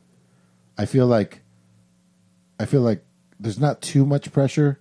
Because if you lose your booty, it's not the worst thing in the world. Because you had fun getting it. You know what I mean? It's not the end game; it's the adventure. Yeah, it's the journey, not the destination. It really is on this game. I'm not trying to like be the best Sea of Thieves players in the world. I'm just hanging out with my bros and broettes. I don't know. That's the way I look at it. It's a super casual game. Is the way I look at it. Well, I think there's a competitive side to it. So I've been enjoying the game more and more the more I play it, and the experience that we had today when we were playing, I thought was a lot of fun because it was the first time, maybe ever, playing this game that we actually engaged in some sea combat. Like I've done like the land PvP, or not PvP, but land PvE against skeletons and stuff, and like the bosses that pop up in the world, but never really like ship on ship battles, and that was a lot of fun. It's the whole game, dude. To me, that's yeah, no, that's like a big part, and yet somehow like I haven't really experienced much of that in this game. So it's a very one thing that they definitely changed from the game, and this is probably why you didn't run into it a lot, Bobby, is that they changed some of the speeds of the ships, and now some of the ships can run away from each other, because before, like the biggest ship was actually the fastest and was able to chase all the other ships down, and now that's not the case. And now, like before, you were able to like really, depending on how good you were at sailing and how good you were at like capturing wind and stuff, you were able to get away or like engage when you wanted. Now you can really just disengage and not fight. Like as soon as you see another enemy team, you can just be like, nah, I'm good. I don't feel like fighting. If you're in a smaller ship. Yeah. Yeah. Yeah, and I would love to have more experiences like that. So when we tried that first mission, we were up against like a bunch of ghost ships, and we got sunk pretty quickly. But we went on to do other stuff that wasn't as difficult. But I would have kind of liked to take another crack at that, because it is a very casual game, and you can play it that way. But I think there is also a lot of challenging things in this game. The game could be a lot more challenging if you make it that way. If you have access to the higher quests. And if you do more of the difficult PvP stuff, still haven't ran into many PvP situations in this game. That's what makes it more exciting when it does happen. Like you got to really either search it out or somebody's going to search you out, and then when it happens, it's fucking exciting as shit. Like we didn't even engage with another player, but there was another player in the horizon, and we were fucking like, at full alert. Your booty hole puckers, because like sometimes, dude, there's been times where we played, like this is before last week, because we didn't have that much, like too many crazy things happen this week, but like before we played, like we saw someone like way off in the, like barely in the render distance. We're like, oh, they probably didn't see us. Like it'd be like nighttime, we maybe have like one lantern on or something. Like, they probably didn't see us, and these people have been tracking us for like 20 minutes, watching us like load chests into our like ship and everything. And then like 10 minutes later, they're ramming into us and trying to take our shit. You're like, this is what's up. This is what this game's about. Yeah. If that's what you're into. Otherwise, you could just quest and then get robbed every once in a while. You know what I mean? Like, I think there's levels to this game, and that's a credit to it.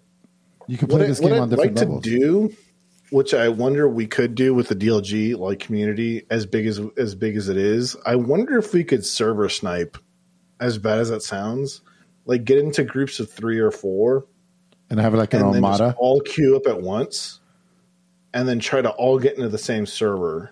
Because I don't know if the game still tells you what the server number is, because it used to tell you in the bottom left. I didn't check when I played.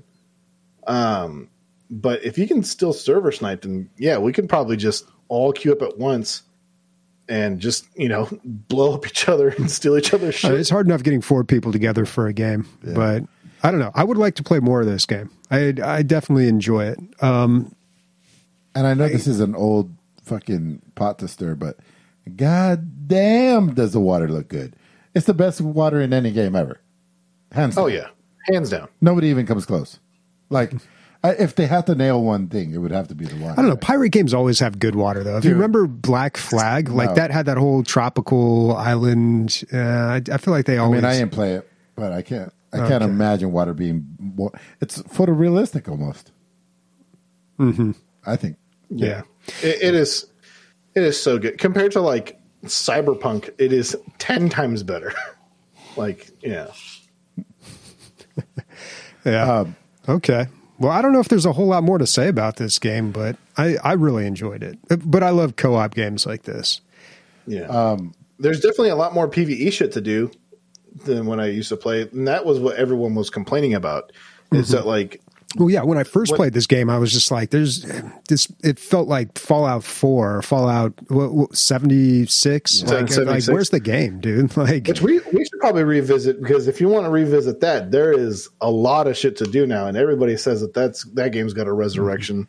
Yeah, it's coming around. Hey, Chris. So in this game, there's like, you get all this booty, and there's different types, right? There's like valuable things, there's like chests, there's skulls, there's like, I don't know, fucking artifacts, and they each go to a different vendor, right?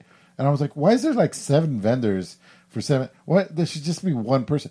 It's because a sneaky ass little bastard can sneak on your ship while you're fucking unloading your cargo and just steal your shit. Just grab something and jump in the ocean, wait till you leave, and fucking turn it in for himself. So you gotta fucking...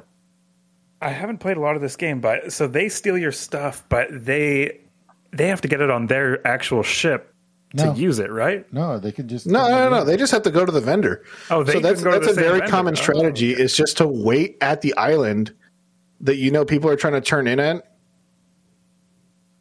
And you just kill or like jack shit from people's ships, and that's it. You just turn it in immediately. So we came in with like 12, 13 different pieces, and Gummy's like, we need to unload this as fast as humanly possible, because that's when we saw the other players, and they weren't on our tail, but they were in the vicinity, and he was like worried about it. Yeah, they were checking us out. Yeah. Yeah. Anyway, it's a good game, man. I like it. Yeah. I could totally play this with some friends all day. I could get into this game. Yeah. All right. I think I can too. We should definitely have an actual DLG group together, like the full crew. Well, it's not going to happen. Yeah, but I would also encourage, because as casual as this game looks, especially from like screenshots and videos, like there's a lot to learn about this game. Simple stuff like, how do I equip my scope, or like how do I patch a hole in the ship, or how do I empty the water, or where do I get water if I need to put out fire? Just like stuff like that. It's not even necessarily that difficult to figure out, but when you're in a situation that calls for it immediately, like it's like, okay, Q, radial wheel, like you have to figure out where this stuff is and like where it's stored and like how to pull it up. Bobby's pretty quickly. Basically talking about me, because I fucked up each one of those things today. Each one of them. But it's a lot. I mean, when I first started the game, even today, like I had a lot of questions, and unfortunately we were playing with experienced players, because I kept we were in fights and we kept losing health. So I would have to heal up by eating stuff. And I kept hitting tab and equipping like a banana and then eating that. And I'm like, there's got to be a better way than this. So apparently there is. You just hit 3 and it pulls out whatever food item you may have on you. Yeah. So, just little things like that you just have to learn. There's no UI too, which is great. I mean, everything's kind of like tactile the way it would be in real life. Like you hold up the map to your face, and then you can pull it really close and actually read it. You can turn it around and show it to somebody else. Yeah. Shit. It's been a while since we've been triple positive on a game. But this is a good game. And this week, it is my turn to choose for the next game of the weeks. And the game will be Mount & Blade 2 Bannerlord. Oof. All right.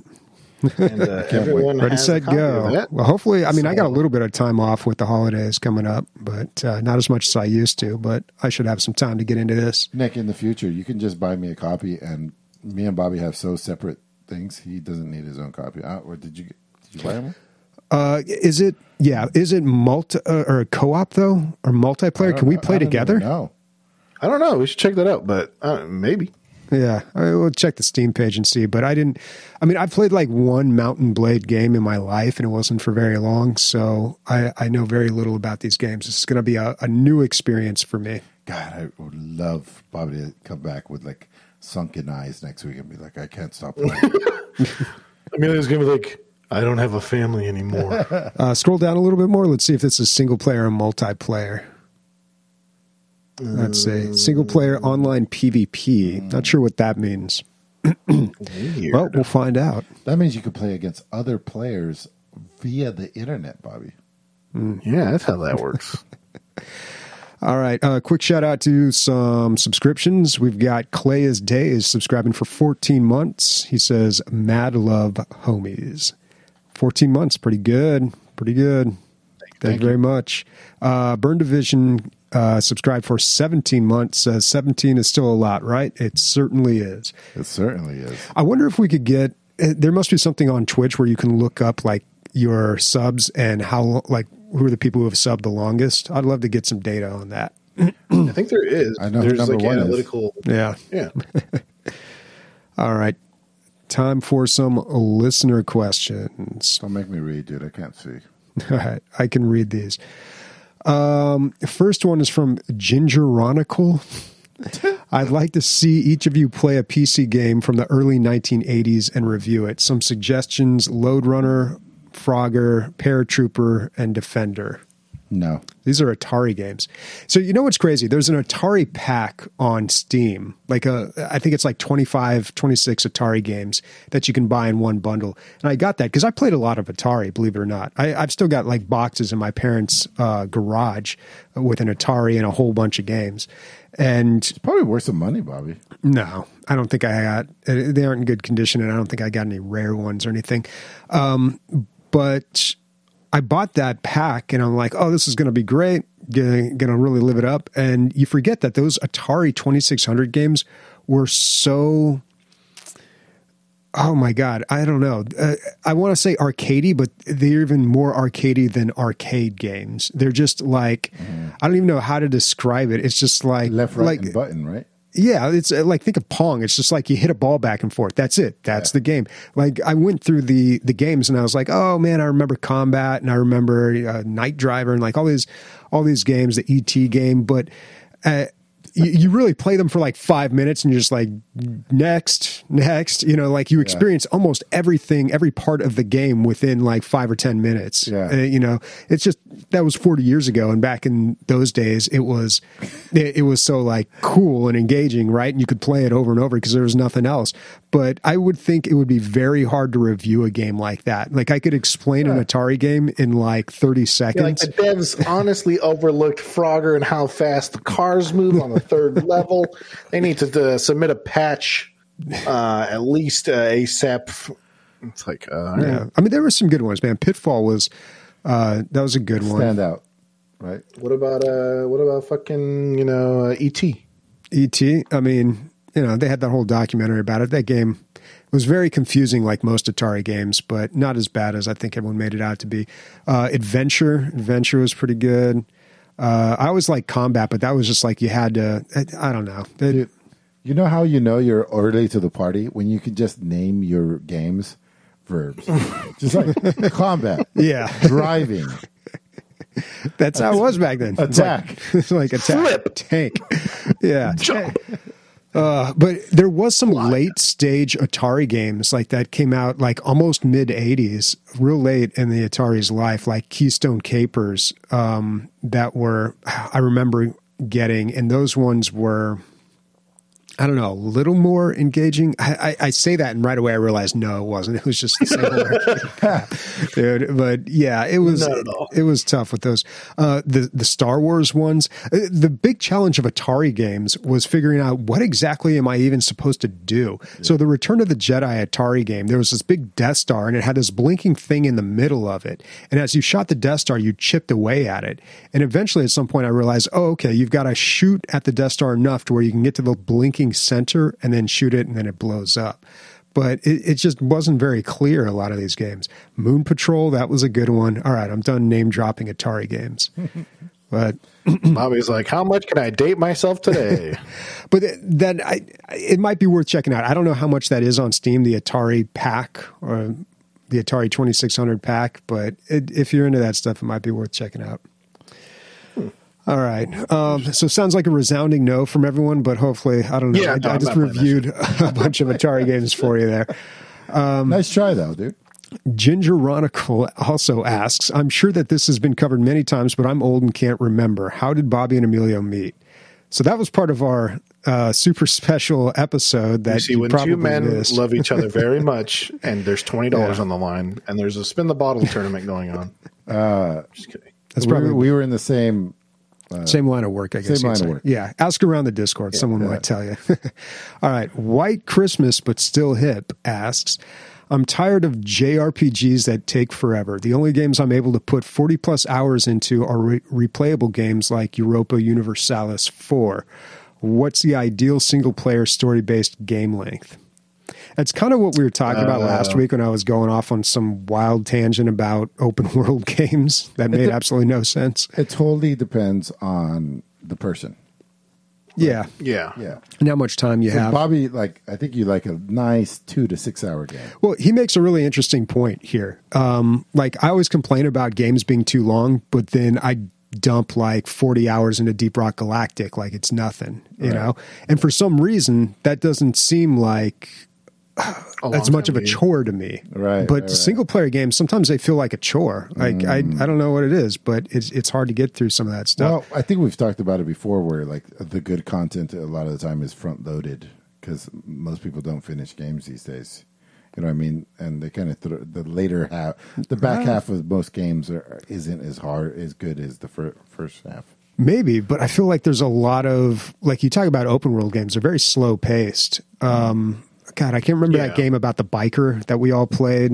It was a game of the week, like Days Gone. Yeah, like that one, dude. I'm like, yeah, this is a good game, but it's just taking so long to get into it. You know, like I'm hours in, or Death Stranding too. It just takes you hours to get to just to get into the game. And that's like a lot. It's a lot to ask. And then you put that up against games like Counter-Strike or Deep Rock Galactic, where you just click the button 5 times and you're in a match and you're playing the game. You're in the core game loop. 100%. Yeah, so I don't know. So PC Gamer's doing their Game of the Year stuff right now. Oh yeah, where they're revealing it like one day at a time. I thought it was a great idea, dude. You know what they want is the countdown. Traffic. Yeah, they want traffic on their website. You got to go back every day to check up on it. You don't have to, but obviously they're going to get more clicks than if they would have just put it out. Yeah. So I'm sure we will read that after we get our Game of the Year and figure out why we were wrong. Yeah. But I don't know. Story-based game length, I like 6 hours, which I feel like a lot of like first-person shooter campaigns were doing that, but there's ones that are longer. Duty, Like first Doom, 6 hours. Second Doom, like 12, 20? It was a lot longer. Yeah. It was a lot longer, Yeah, it's like twice as long.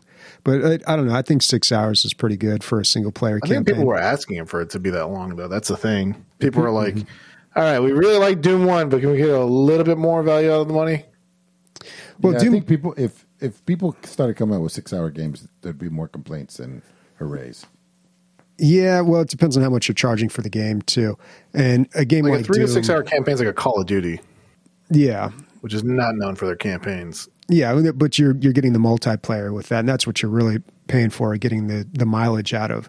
But with Doom, they tried making that multiplayer mode, which looked fun and inventive, but I don't think people really took to it. I remember reviewing that. I was like, this is awesome. You get to pick the bad guy you want to be and all this stuff. Whatever. Yeah. All right. Jingleconius. Oh, I'm sorry. Go ahead, Nick. Oh, I said, unfortunately, it didn't go the way we wanted it to. No. Jingleconius asks, can you guys run down the Fantasy League standings? I wonder how the experts did. It's Warconius. Are we going to have a 2022 season and put some real money in the pot? So most of these fucking, what do you call them? League. Fantasy League? Fantasy League, thank you. Yeah, everybody puts money in, then winner, takes all or whatever. Yeah. I can't say that my tracking record.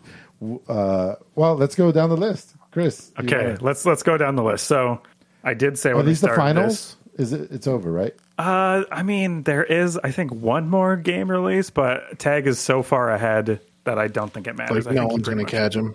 Yeah, but we can wait till the exact end of the year before because I did say we were going to give $50 to the winner, which looks like Tag. We all like Tag, right? We don't mind giving them $50. Everyone loves Tag. Yeah. Okay, so Tag coming in first with 108 points. Warconius is in second. And you, Emilio, were in third. Third place. Who didn't do anything.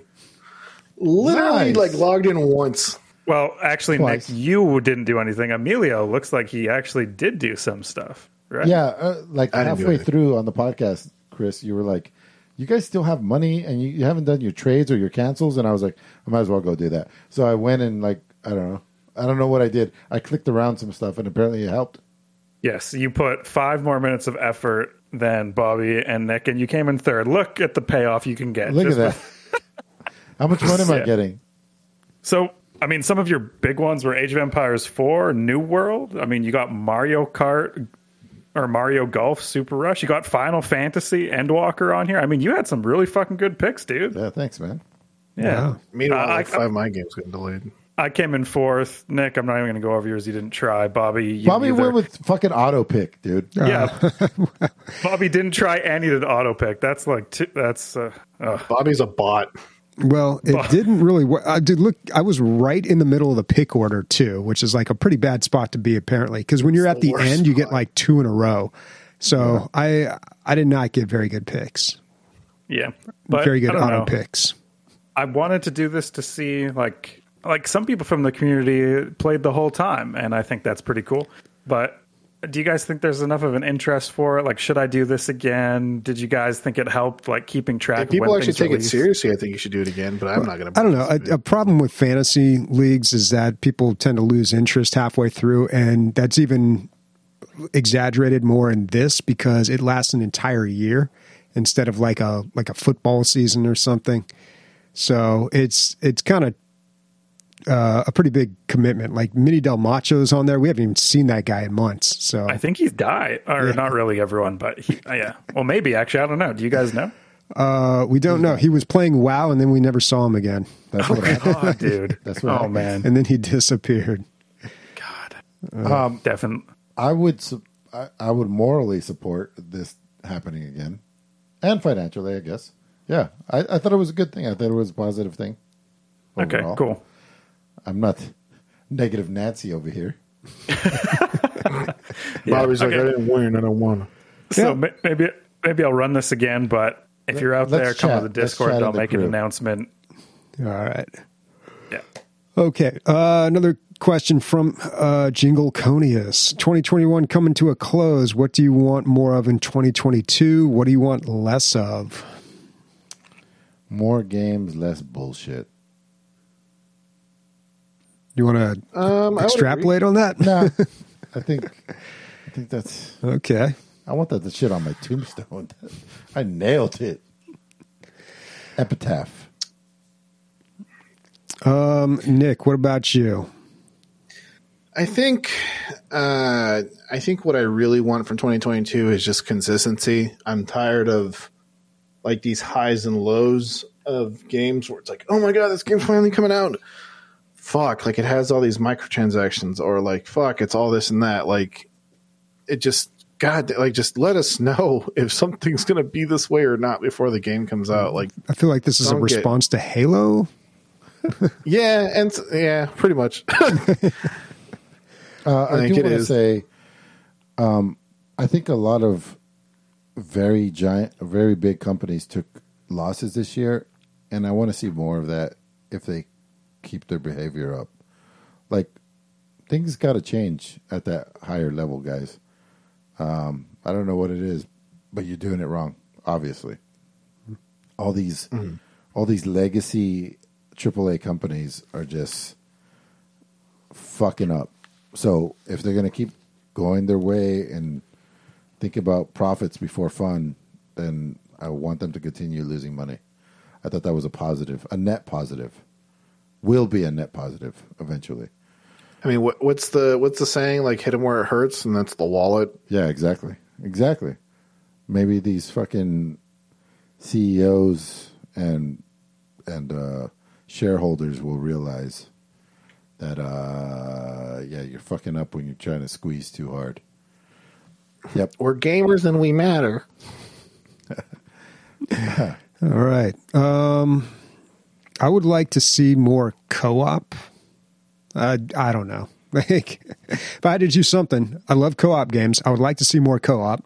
I feel like, in particular, asymmetrical co-op, right? Like you like people not like role-based co-op, sure, yeah. But I mean just more co-op in general. So I feel like, I mean, I love co-op games, especially as I get older. That just seems to be the games I enjoy the most. And just, I kind of feel like it's the right direction for gaming in general to go in, because for the longest time, it felt like online gaming was just PvP. And really the only way you have fun is by making someone else have a worse time with PvP. Mm-hmm. You know, you shoot somebody, they're on a 60-second timeout, they respawn, they shoot you, you're on a 60-second timeout. You're basically just like stealing fun from everybody. But then, you know, they've done stuff to kind of mitigate that, especially with like battle royale games. But co-op, I just think is like, and okay, going back a little bit, like that whole like stealing people's fun thing, I feel like that is kind of like informed gaming culture in general, and like especially old gamers like us, we've all just grown up. And I stole the soapbox from you, by the way. I'm sorry. No, I'm digging it. I feel like that's kind of like made us all like just used to games being kind of like a negative, aggressive area. And then you have co-op where it's like, hey, we're working together. And if you do co-op right, then you're having a good time, and your good time helps someone else have a good time. So I just feel like it's a more positive experience. And that's why I like co-op games, and I would like to see more of it. And it seems like we had a lot of co-op games this year. Aliens Fireteams. I want to play that, dude.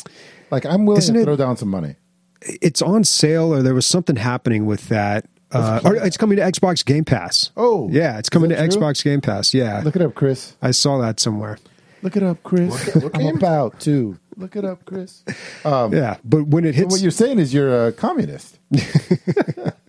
I want everyone to have a good time. Yeah. Aliens Fireteam coming to Xbox Game Pass in December. No, December 14th. It's done already. Oh, okay. It's already on there. Is it on there? Yeah. Can we play tonight? So, yeah, we got to check that out, because I really want to check or play that game.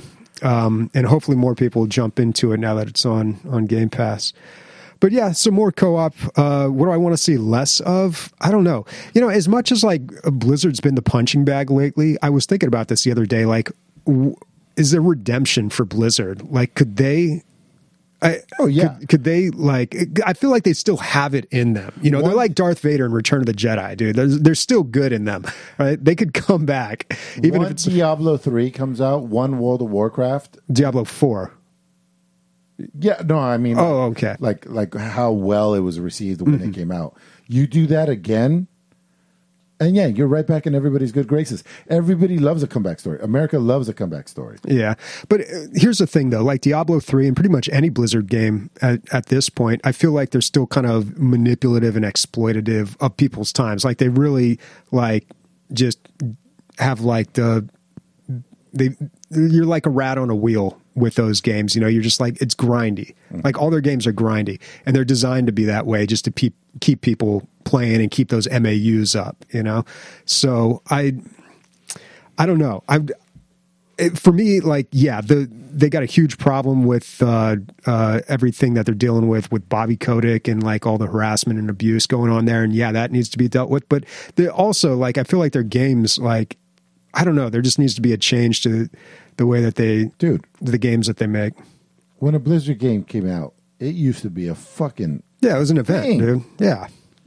Everybody stopped what they were playing just to play it. And now I give two shits about whatever they're dropping next. I told you guys, once they start doing fucking remakes, it's bad news. But bringing out the hits, playing the old hits. Yeah, exactly. Yeah, it's like a band. Once you start playing, I don't know. But the thing is, too, like Blizzard or Activision Blizzard, I guess we should call them at this point. They're such a big company now that they have to monetize and they got to make big bucks. So I don't think we're ever going to get any more games like we used to that don't make you feel like a rat or a hamster on a wheel. So I don't know. Yeah. We're right. They're wrong. That's all I could say. All right. What's everybody playing this week? Mount & Blade Warband. Yeah, Mount & Blade Warband. Okay. That's all I'm going to say. Yeah, I'll be playing that too. For the King was mentioned this episode, and that's a game that's always been, I always wanted to go back to it. I played it like 1 week. Christian and I played it, and, you know, I talked about it on the podcast, and then it's always kind of been on my mind as a game that I want to revisit. So maybe that. And then maybe Aliens Fireteam. Yeah, that's a good free on Xbox Game Pass. Yeah. So so I'm gonna. This is my new thing. I'm gonna try to do it every episode. I'm gonna thank everybody, and then I'm gonna say titties and some stupid shit, and then I'm gonna try to do a recap while the credits are rolling, and not try to fuck it up. I'm balancing how much alcohol versus blood in my system, how much talking I've already done. It's going to be how fast you can talk, really. Yeah, really. So, speaking for Bobby, Nick, Chris, and myself, timed out titties. Here we go. on the radar was Super Meat Boy Forever, Final Fantasy Remake, Baldur's Gate, Alliance, Noble Fates, Deep Rock Galactic board game, Milk inside of a bag of milk inside of a bag of milk, Windows 11, Magic the Gathering Alchemy. This is highlights. But okay, bye.